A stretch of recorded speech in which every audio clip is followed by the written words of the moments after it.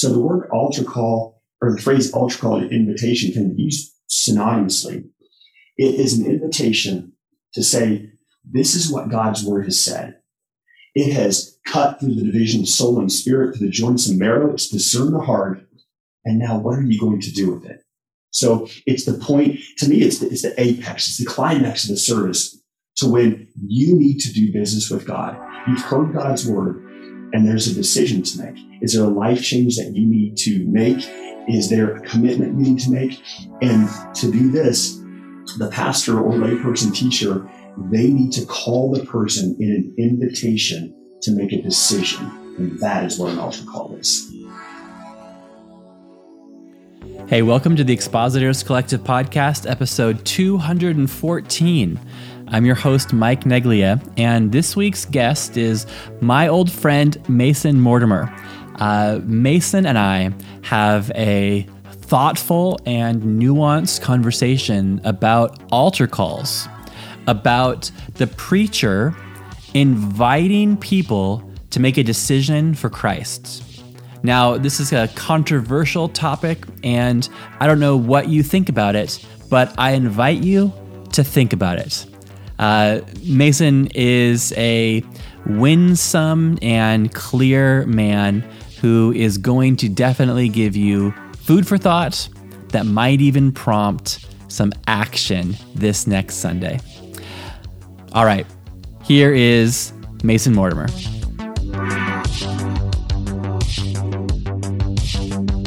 All right. Hey, welcome to the Expositors Collective Podcast.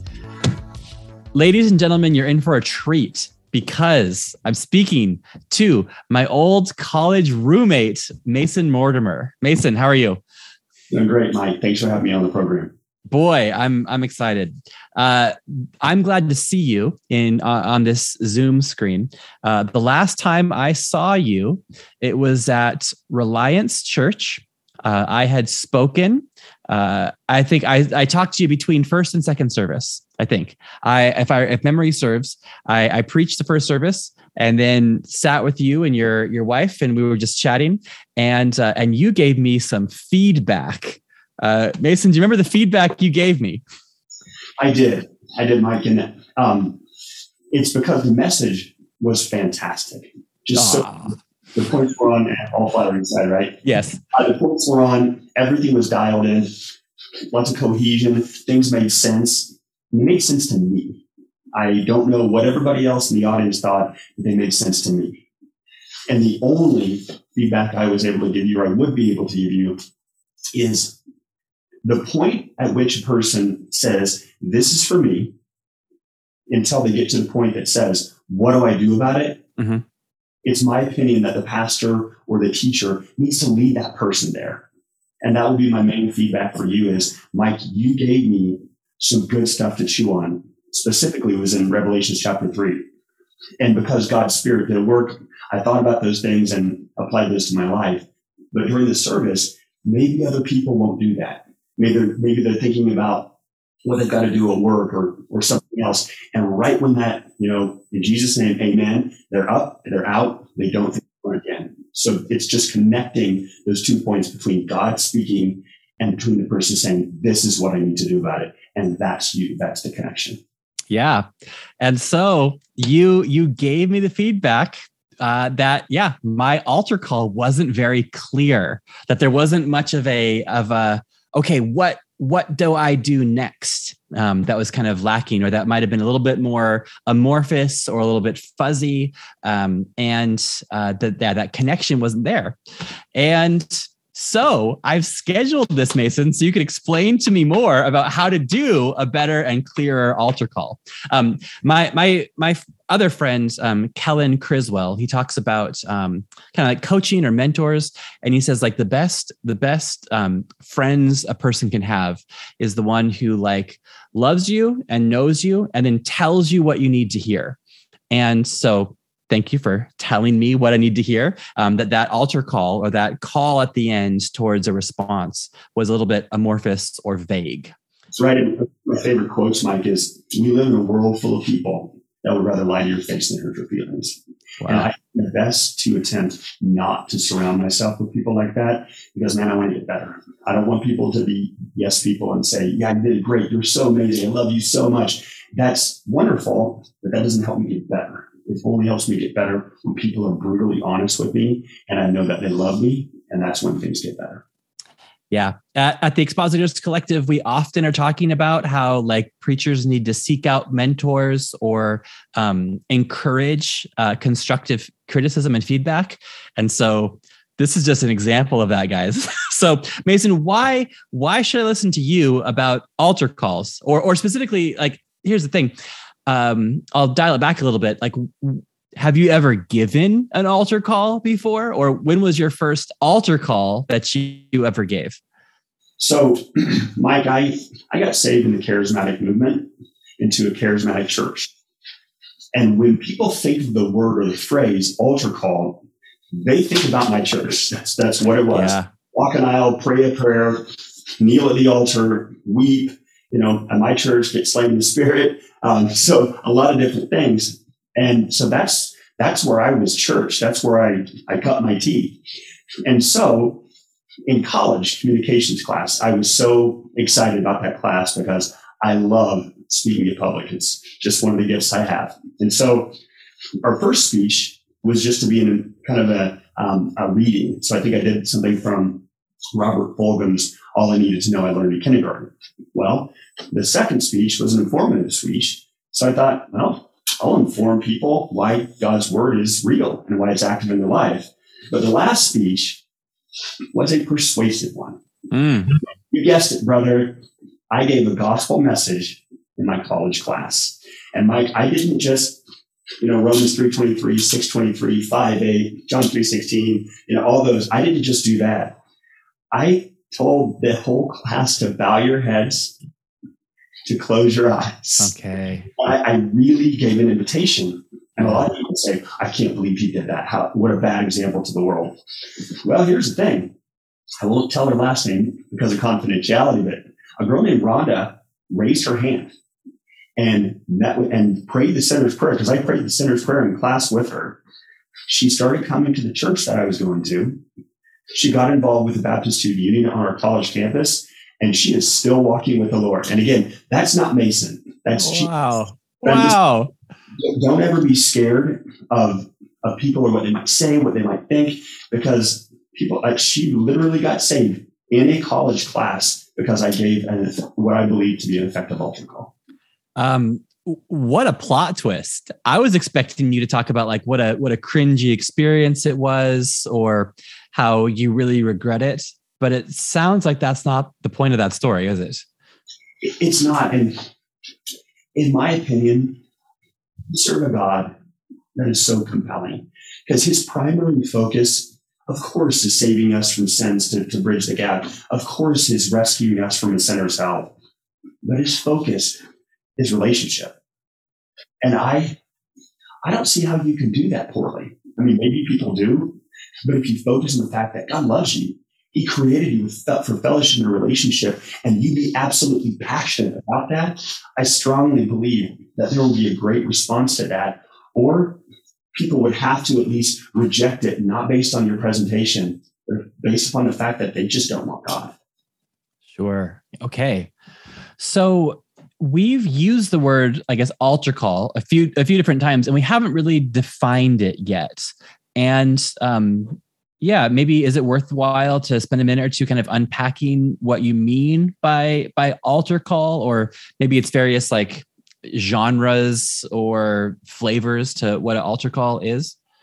Absolutely. And you had, I think you mentioned this on your Facebook page. And one of the individuals said, you said, well, should we do altar calls where you heard about them, et cetera, et cetera? And one of the individuals says, the only altar I know about is the Lord's table. Mm-hmm. And, man, that is so poignant. And ultimately, for this conversation, and in my opinion, in the future, an altar call doesn't have to be in a tent with 10,000 people, with a sawdust trail, with a loud hellfire brimstone preacher in front. It is an invitation. So the word altar call, or the phrase altar call invitation, can be used synonymously. It is an invitation to say, this is what God's word has said. It has cut through the division of soul and spirit to the joints and marrow. It's discerned the heart. And now what are you going to do with it? So it's the point, to me, it's the apex, it's the climax of the service to when you need to do business with God. You've heard God's word and there's a decision to make. Is there a life change that you need to make? Is there a commitment you need to make? And to do this, the pastor or layperson teacher, they need to call the person in an invitation to make a decision. And that is what an altar call is. Okay, so it's a call to action, and it's essentially to say you've been informed, your heart has been warmed by these things. It's prompted feelings or a concern, and so here's what you do to get right with God, or here's the next step that you need to take. So it sounds like it's just a way of really inviting people to make the truth that they've heard impact their life and take a kind of some kind of a step towards that. Is that? Absolutely. It's truly, it's in the definition. The definition is in the phrase. It is a call to God's altar. It is a call to do business with him. It is a call to make good on what he's spoken to you and what you know you need to do. Now, the story that you told earlier about Rhonda is like, you called, I guess, the whole class to believe in Jesus and be forgiven. Are there other ways for people to be to call to the altar? Is there another step, or I guess we're talking about, let's say, the call to salvation. Is it also possible that this altar call or this decision or this invitation can be not just to salvation, but unto like a certain step in Christian experience? Absolutely. So in my opinion, really you can do and I guess for our conversation, from what you told me, we're speaking mostly to pastors, to Christian leaders in implementing this into their service. You can do a call to decision, an altar call at any time in their service. In fact, my pastor once just really felt God's Spirit leading before he even started. He gave a salvation altar call, and 10 people raised their hands to receive the Lord. No word had been spoken, anything like that. It's just like the Holy Spirit said, you're going to just move a little bit out of the way right now because I'm ready to work. And so, however, with the altar call, I think that the best part is during, like I said before, the climax of the apex of the service. And with that, you do not have to just invite sinners to become Christian. I think there's really 3 individuals that you should be speaking to at your altar call in your service. And the first, of course, is sinners, people in a completely unconverted state. Maybe they've heard the gospel before, but have never chosen to decide for Jesus, to ask him to forgive their sins. The second one is an individual who is wayward. And the third is a decision time for the believer to go ahead and make a commitment to Christ. And I can unpack that a little bit more, but those are the 3 individuals that I would speak to in the altar call. Okay, yeah, I kind of jotted those down, and let's circle back to those 3 categories later on. But so the altar call or the call for decision. Did you invent this, Mason, or was this something from that charismatic church that you went to? Do we have any kind of like historical precedent for this type of invitation towards a response? Yeah, for sure. And talking about the altar call without talking about this individual I'm going to describe is really like talking about electric cars and not talking about Elon Musk, talking about flight and not talking about the Wright brothers. And so the individual is Charles Finney. Now, easy. I know that there are some that are listening and say, "Oh, Finney, I can't believe they mentioned that name." You are not alone, pastor or teacher, in your belief, because Charles Finney, it was said of him by one of his contemporaries, "If Finney comes to my town, I'm going to oppose him with a cannon." So people didn't like him. But the altar call that has been the traditional one is really invented by Charles Finney. But before you beat him up too much, he was an individual who did a lot of things very differently. He stopped using a lot of the King James high language. He spoke to people on their level. Actually, he treated a lot of the people at his services as though they were a jury, and he was presenting the gospel very clearly and very plainly. He was a guy who just had a passion for people to know Jesus. And one of the things, I'm just going to read this quote because I don't want to botch it. So as far as Finney, he said, "Men, women, you are bound to be wise in winning souls. The city is going to hell. Yes, the world is going to hell and must go on until the church finds out what to do to win souls. Politicians are wise. The children of this world are wise. They know what to do to accomplish their ends, while we are prosing about not knowing what to do or where to take hold of the work, and sinners are going to hell." And a couple other examples, Mike, if I might. Do you mind if I quote a couple other people as well to give context? Please do. So the more who aren't Finney, the better. I love it. And that's one of the reasons I'm not here to divide anyone. I'm just here to point people to Jesus. And as long as we can do that, let's do it. So a couple of the less controversial figures, I've got a quote also from John Wesley. His charge with this: "You have nothing to do but to save souls. Therefore spend and be spent in this work. It is not your business to preach so many times, but to save as many souls as you possibly can, to bring as many sinners as you can to repentance, and with all your power to build him up in that holiness without which they cannot see the Lord." And then lastly, I don't know what you think about Finney or Wesley, but I don't think that many can disagree with Spurgeon. He's a beloved favorite of most orators. In his book, The Soul Winner, he proclaimed this, a little bit longer quote: "Soul winning is the chief business of the Christian minister. Indeed, it should be the main pursuit of every true believer. We do not regard it to be soul winning to steal members of churches already established. We count it utter meanness," this is one of my favorites, "to build up our houses with the ruins of our neighbors' mansions. We infinitely prefer to quarry for ourselves. Our main business, brethren, is to win souls. The shoeing smiths need to know a great many things, just as they must know about horses and how to make shoes for them. So we must know about souls and how to win them for God."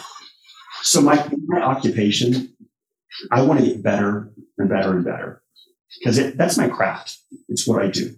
And so every day I should go into it expecting to get better. My pastor is going to get his master's degree, and we'll finish it pretty shortly, because he wants to get better at his craft. And that's why I like looking at a lot of these old preachers. That was their craft. And you can tell by their quotes, they took it fantastically seriously. They were very serious about what they called the business of winning souls. And that's why I love the old heroes of the faith, because they just have such a reverence and just a respect for God's word and God's call, and being absolute best they can be at that. Yeah. And okay, so those three quotes that you read, they all expressed the desire for those men to save souls or to see sinners converted. Now, like, does that necessarily mean that the way that you do it is by calling for a decision on the spot, inviting people to now, again, is this a practice that was used by Spurgeon? Did Spurgeon kind of invite people to come forward? Do you know? That's a great question, Mike. I do not know. Okay. But I guess, yeah, they had that great desire to have souls be saved. It's not just enough to bring comfort to those that are in distress or to bring courage to those that are cowardly. But like, the goal is for people to make, a decision for Christ, or rather to repent and open their hearts in faith towards Christ. And so they want to do that and are making use of whatever means necessary and saying to the people, you need to decide now. Right. And I guess the way I look at it, I am not dogmatic. That's why God has led whoever's listening. That's why God has led you to lead your ministry, to lead your church, because he knows that you will use your personality, the giftings that he's given you, and therefore he will send the people who will best relate to those giftings and personality to your church. I've always thought, again, not a pastor, I've always thought, if I had a church, man, I'm giving an altar call every Sunday because I want God to say of me, man, that Mason, he's a little goofy, kind of weird sometimes, gets a little passionate. But I'm telling you, if I send sinners to his church, they're going to hear the gospel very clearly, very plainly. And not only that, they will have an invitation to receive me to where they'll have to choose for themselves, make that decision to respond to my call or not. And so now you are, let's say, evangelistically oriented. Maybe would you say that's one of the main gifts that God has given you, or you're enthusiastic about evangelism? Now, the kind of nerdy dude that listens to this podcast, like we're all kind of the teacher type, we want to like explain the passage. So maybe some are listening and thinking, well, that's fine, but like God didn't make me an evangelist. What do you say to the person who's called to just teach the word and not to do the work of an evangelist? Well, I would probably think of just one of my favorite passages. So I charge you, therefore, to preach the word, be instant, in season, out of season, convince, rebuke, exhort with all long suffering and teaching. And also, God tells us, fulfill your calling, or do the work of an evangelist, fulfill your calling. So I will never say, Pastor, this is the way you're supposed to run your church. You better listen to me right now, because this is the oracles of God speaking to you. Not at all. However, I think even if you say, I'm just a teacher, there are very subtle ways to say, take a pause from this message. What about you today? You might be listening to this message and you say, gosh, I've never even thought about the end times, or I've never thought about forgiving my brother, or I've never thought about all these things. Mason, this is my first time in church. Did you know today that Jesus Christ desires a relationship with you? Yes, you listening. That's saying, is he talking to me? I'm talking to you. He wants to forgive your sin. He wants to lead you. He wants a deep relationship with you. And I've got to ask you right now, even, how will you respond? So that's something for you to think about. I'm going to continue teaching the message.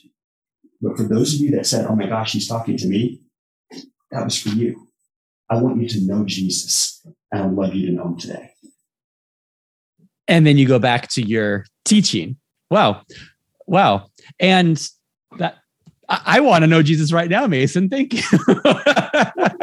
Yeah. So says that always, anyway. Yeah. So you're saying, so this could be, the climax of the time together. It could be, or you're saying also that as somebody is working through, teaching through a passage, there could be a time when prompted by the verse, or prompted by the author of the verse, the Lord himself, where it's just like, hey, listen, that was there and then, but here's here and now. And this is what you need to know. You need to know this. And you're also invited to, with the empty hand of faith, receive the Lord today. And then you can get back onto it. We just created so much controversy in Christendom by people. A lot of the old kind of preachers that did the altar call, they're so mad. They're just so mad. And I don't know if they got anger issues, or they had anger issues because of family or whatever, but they focus so much on, can you feel the flames of hell on your feet? That type of thing. And don't get me wrong, there is an eternity of separation, but that's not why Jesus died, just to save us from that. He died because he longs for us. He wants to know us. He wants to know him, and he wants to lead us and begin the relationship that will last forever. And that's why I say it can be subtle. It can be a definite time for decision right now. Yeah. It's how God needs you to do it. Yeah. Okay. And so I thank you even for kind of giving that little example of it, where what you were saying like a moment ago, like it doesn't sound like manipulative. It doesn't sound that you're tugging on heartstrings or extending it into some elongated, protracted ordeal, but you just spoke to unbelievers as if they're in the room, and you spoke to them as if Jesus is real and the gospel is actually true. And you invited them to really thoughtfully consider the truth of this.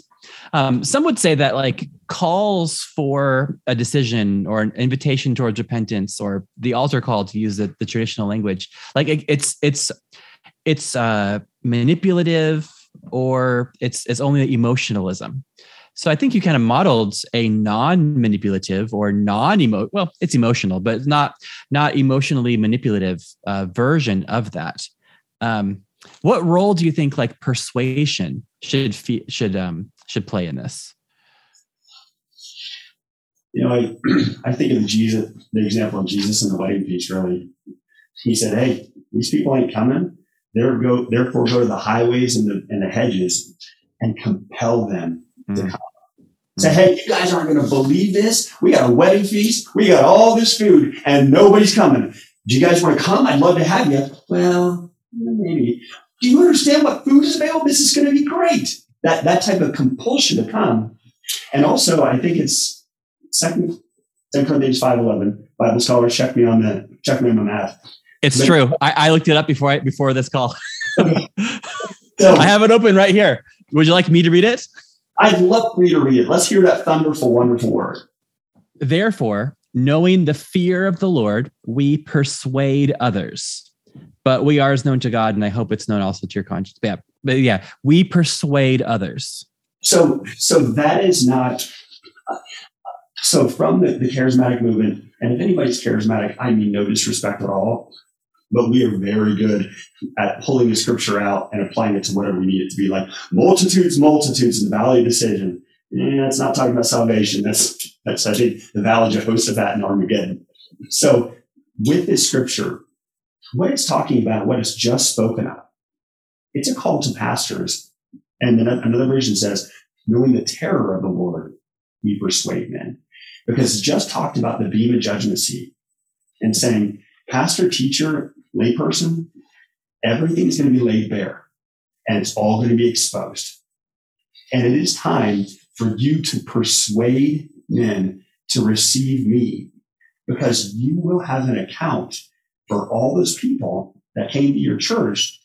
And you say, if you want Jesus, feel free, he's here if you want him. And again, I know we can get to some theological discussions about that. All I'm saying is the passage itself says, because we know what God saved us from, we need to persuade men to receive Jesus, to know him personally.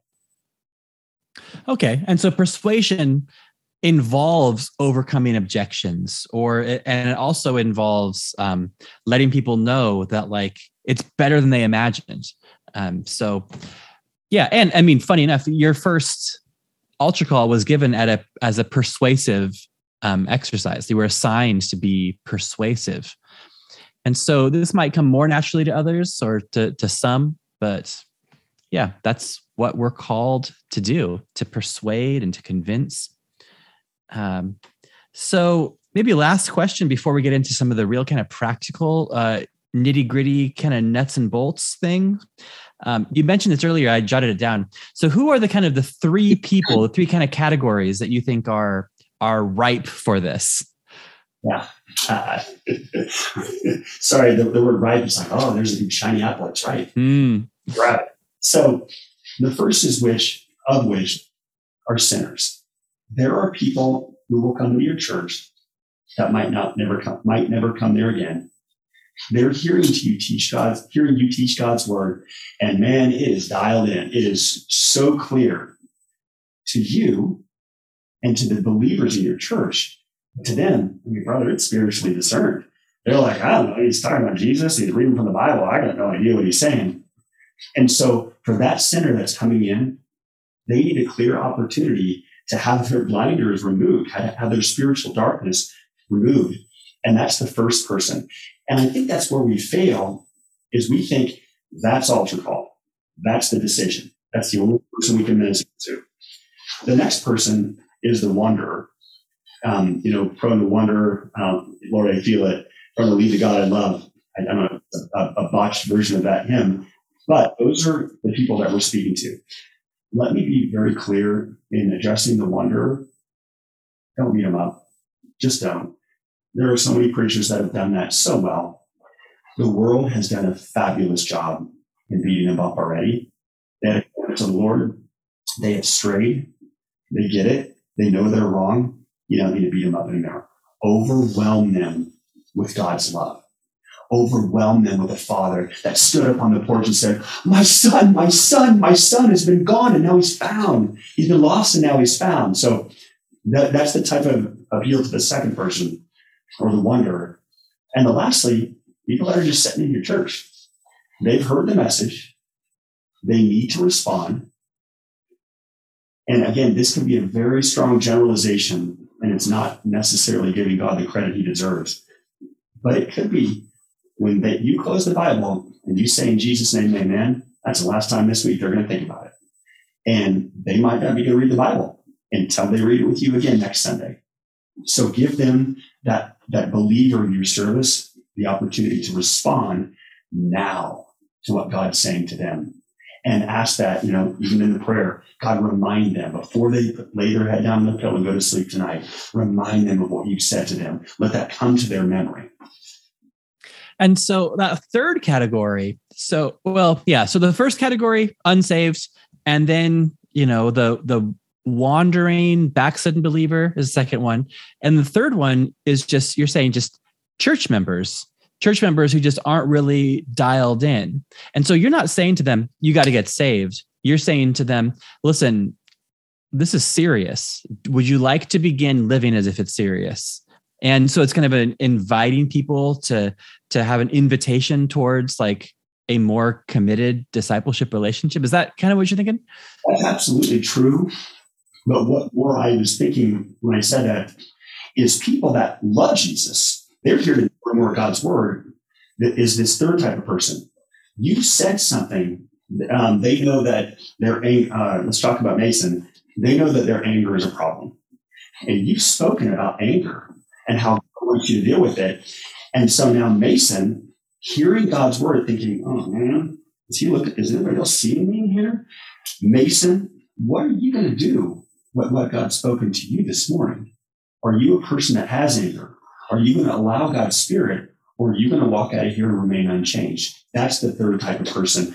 A believer that loves the Lord, that's here to learn more about God's word, that is dialed in, that just needs to make a decision based upon one or two things you've made a point about that week. Got it. Yeah. Because sometimes people think, well, I felt convicted during the sermon. So, okay, job done, but there's more to it than just, feeling the conviction. Maybe there's a phone call that needs to be made. Maybe there's, money that needs to be returned. Maybe there's some kind of a step of obedience that needs to take place, which maybe can take place in the Sunday morning during, before they leave the building, or maybe it just needs kind of a commitment that's made that I'm going to go make that right. Absolutely. Okay. So let's get practical. Okay. So how do I do this? How can a preacher do this? So this call to a response, like your loving critique of my message was that it kind of ended with like, well, Lord, if someone's not Christian, make them a Christian. If, someone's dealing with anxiety, just help them to not be anxious. In Jesus' name, amen. And so kind of addressing that there could be anxious people in the room, there could be non-Christians in the room, and Lord, you just deal with them. And, big picture, theologically, I believe God deals with all of them, with all of us. But you're saying that there was not really the focused laser of like I'm talking to you now, here's what you can do next to kind of activate this faith, or to, his Jesus, there's the hem of his garment. You want to reach out and grab the hem. How do you grab the hem of his garment? So what are some ways that we can make it less theoretical and more actual, calling people towards some kind of a decision? Right. So Mike, before I go into this, I want to be very clear. This is Mason's opinion. I can probably piece together some scriptures in support, but I want to let you know, you do what God calls you to do. That's the most important thing. As far as the unconverted sinner, the best altar calls I've heard is taking 3 to 4 minutes and giving a story about eternity. Like the reason Joe Sinner is not thinking about eternity is because he has bills. He has a wife that he's arguing with. He has kids that are rebellious. He has a job that he might lose. The reason he doesn't think about eternity is because the here and now is ever present. He's not confronted about eternity. And the reason he's not confronted is we have a lot of pastors or people that are doing evangelism are willing to confront people with heaven and hell. And that's why I say, do that message, give that sermonette with eternity in mind. Remind people that this life is a vapor that appears for a little while, and confront them with eternity. Do you think Anderson Cooper is going to confront people? Is Pierce Morgan ask people to get right with God? Let's get right with God today. If not you, who? Maybe a radio preacher? Then where's their connection? And so that's the unconverted sinner. With the person that is wayward, if they're in church and they're wayward, it's because they know they are. And most times the Holy Spirit and convicting work is kind of done. You just need to put your arm around them, say, we're glad you're here. Let's get you back into the fold. And people and that's why I say the unconverted sinner is probably the individual that needs the most work, because they're completely outside the fold. Sure. Wanderer has already come back. They're in church for that. And then the believer has just heard a 45-minute message about exactly what they need to do. They just need to get an opportunity to respond to that message. Okay. And how, like, what are you going to ask people to do? Like, there's the kind of the traditional thing that you've referenced, the sawdust trail, kneeling at the altar. That's in our circles anyway, Mason. Like, we don't really do that anymore. What is, first off, should we? And then second off, like, what are maybe a more contemporary or appropriate thing? How can we invite people to do something that kind of signifies that there's been a change or they want to act on that? Absolutely. And your point's very well taken. Our church does not have an altar. There is no place for a person to lean down and all that. And so the altar call is completely antiquated as the definition refers. So with those individuals, I'm a guy, again, do it how you believe God's called you. I'm a guy at the end of the service, every head bowed, every eye closed, no one looking around. Because when you do that, that gives a person a chance to be introspective and contemplative. Remember when I said, Pierce and Anderson, they're not going to tell people? I don't know that many people have an opportunity ever during the week to be introspective and contemplative. Because the second you can do that, you have a cell phone and you can look up a YouTube video or whatever. That's the reason I like the head bowed, eye closed. And when you're talking, and by the way, you don't give this 3 to 4 minute sermonette about eternity when the head's bowed and eye closed. You lead that up to a message for an invitation. Then call sinners to repent. Call sinners to know Jesus. And yes, I do the hand raising thing. I'm not among some evangelists that say every head up, every eye open, everybody looking around. I don't do that. The public confession is going to come when you call them to talk to a pastor at the end. Yeah. But those individuals can have a chance right then to raise their hand to say, I need Jesus. I need him to change my life. And they can know that by that public declaration, they know what their condition is. Chatty footnote. Ask the other believers, ask them to be praying for God's Spirit to move. Ask every member of your church, because people that are believers, they know what that means. They know what it means because there's been a time in their life when they received Jesus, and that's the time, that's right now. And then after that's done, you can just go into your second. Okay, there might be some of you that are wondering. Then go into the third. But maybe you're here today and you say, I know Jesus, Pastor. I know why I'm here. I want to know God's word. But something today's message, God spoke to you specifically.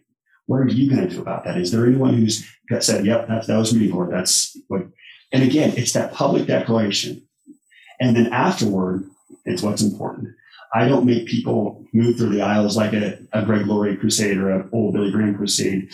I had the pastor have them raise their heads and look at the pastor. Say, everybody else, head still bowed, eyes still closed. Those of you that are responding, could you please look at me? And then give them a chance for intimacy, to see you eyeball to eyeball, for you to know, or for them to know that you care. And then lastly, as a follow-up, if you've done this, I want you to come talk to the pastor after service. We're not going to expose you. We're not going to put you on television, but we're going to have a chance to show you how much Jesus loves you and talk to you specifically about this. Wow. So it ends with some kind of a call, come speak to these people, but allowing them, you could say, even the dignity of their own space to do that. And you're right to say, like, the whole Christianity is not to be lived in private. But maybe that first couple seconds can be that private experience. And then there's like a clear direction, there'll be pastors up at the front or in the back, or there's a room to this, like you're giving a direction of like what to do next, rather than just like, okay, that was great, I'll see you next Sunday, but making the place for connection. Is that important to you? Absolutely. And I would encourage people strongly to lead people in a sinner's prayer. I know there's no formula in the sinner's prayer. If you were to speak it in Aramaic, it'd be a different prayer. However, the sinner's prayer gives people a chance to understand what they're praying. Some of the people that are responding to the message might have never prayed a day in their life except for God help me do this or God help me do that. The sinner's prayer articulates their condition as a sinner, the role of Christ as being a savior, God's love, and God's call for response, and that I am responding to that today. Okay. And we mentioned how someone talked about how the Lord's Supper is the only altar that's present in his church. Maybe this is from my own experience. We would have communion weekly, and I find that also is a useful time to for like demarcation. It's to say, like, and we're going to have communion together, and communion is for believers, and to say, and some of you are believers and some of you aren't, or, most of you are believers, some of you aren't. And that kind of it's a moment to say, like, this gospel that I've been talking about for all these moments, like some of you are all in, and some of you, this sounds like foolishness. Well, so this isn't for you. But it could be, and then from there have kind of a gospel appeal, but to say, like, what you need more than anything is you don't need these bread and crackers or this crackers and juice, you need Christ himself. And there have been people that have, been converted by the Lord. And then, like, the first thing they do is to have communion, and then they come and talk to me afterwards. And that's actually, Mason, this happened like 2 weeks ago. So I'm pretty excited about that. A man by the name of Connor. I was going to give his last name, but you didn't give Rhonda's last name, so I'm going to keep it. But yeah, he it was, at the conclusion of a he'd been attending somewhat regularly. His family is believers, and he isn't. And he, at the end of it, realized, this is it. I can't mess around with this anymore. I've been kind of nailed by what I've heard. I need Jesus. And in his own way, in his own time, in his own privacy, he said, I want to commit to Jesus. And he knew communion, which he had not taken ever before, because he knows that's not for me, that's for Christians. He took communion as a Christian for the first time. And then 2 nights ago, we spent 2.5 hours together just speaking about what it means to be a follower of Jesus, what this is going to mean for his life. And so communion, while it's not evangelistic at all, it also is like a demarcation. It gives the preacher the opportunity to say, this is for believers and it's not for you. However, you need Christ more than you need this ceremonial meal. So I've been able to kind of use that.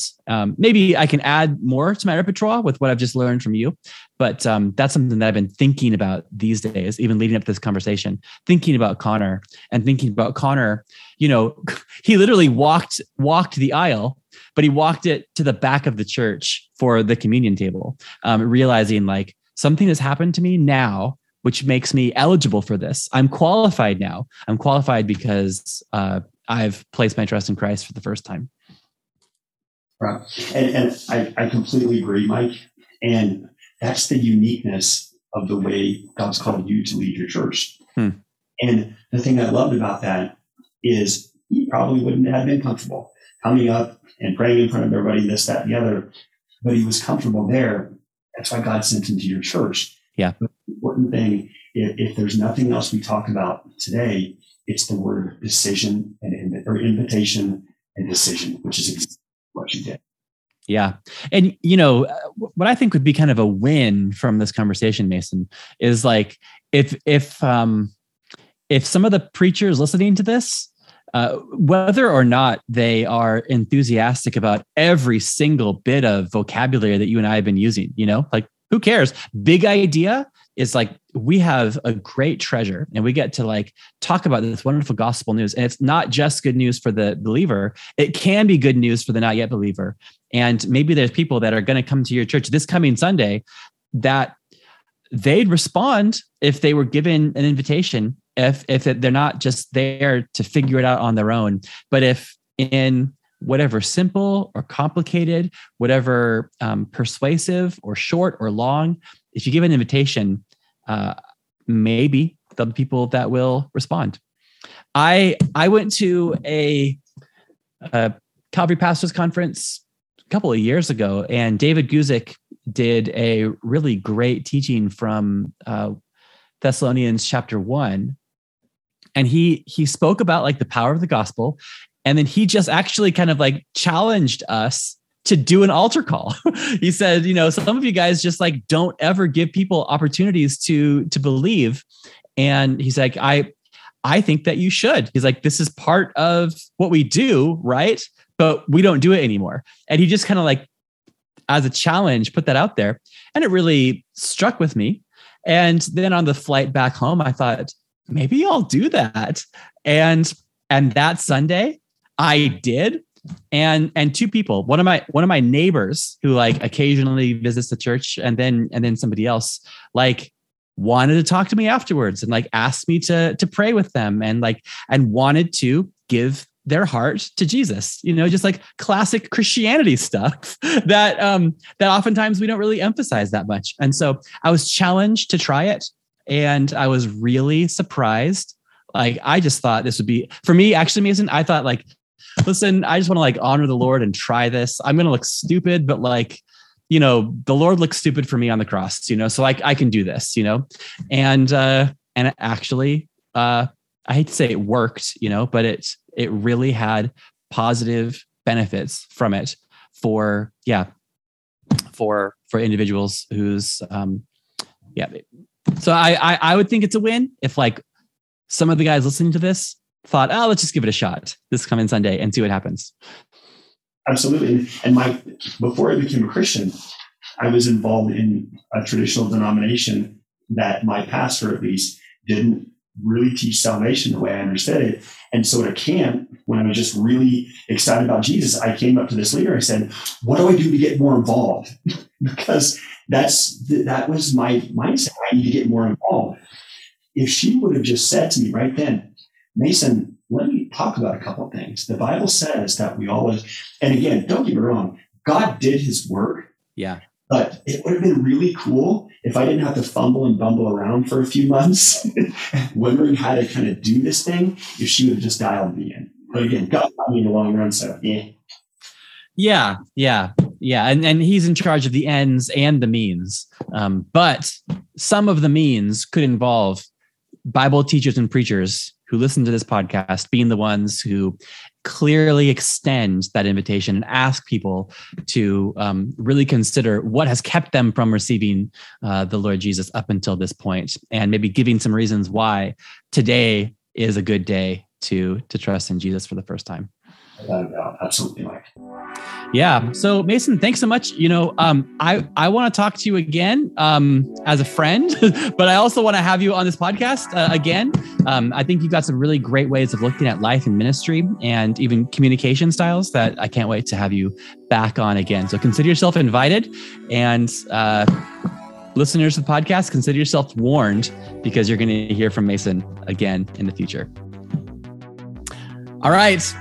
I hope that this episode and all that we do at the Expositors Collective helps you to grow in your personal study and your public proclamation of God's word. Thanks, Mason. Thank you, Mike. Well, thanks again to our honored guest, Mason Mortimer, and thanks to you for listening. Now, I don't know what kind of steps you're going to take after this, but I hope that it involves giving your hearers opportunities to respond. Not to come to an altar, but to come to the Lord Jesus and do business with him. Hey, I do want to invite you to walk the aisle down to Facebook and join our Facebook private group. It's facebook.com/groups/Expositors Collective. And it's just a great, vibrant online community talking about things like altar calls, talking about our personal study and public proclamation of God's word. We regularly have conversations about the episodes, or just ask questions about preaching or sermon critiques or opportunities to grow as a handler and proclaimer of God's word.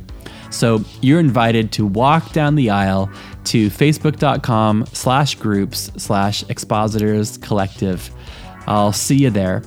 And next Tuesday, we've got a great message from John Geraci about building a house and managing our time.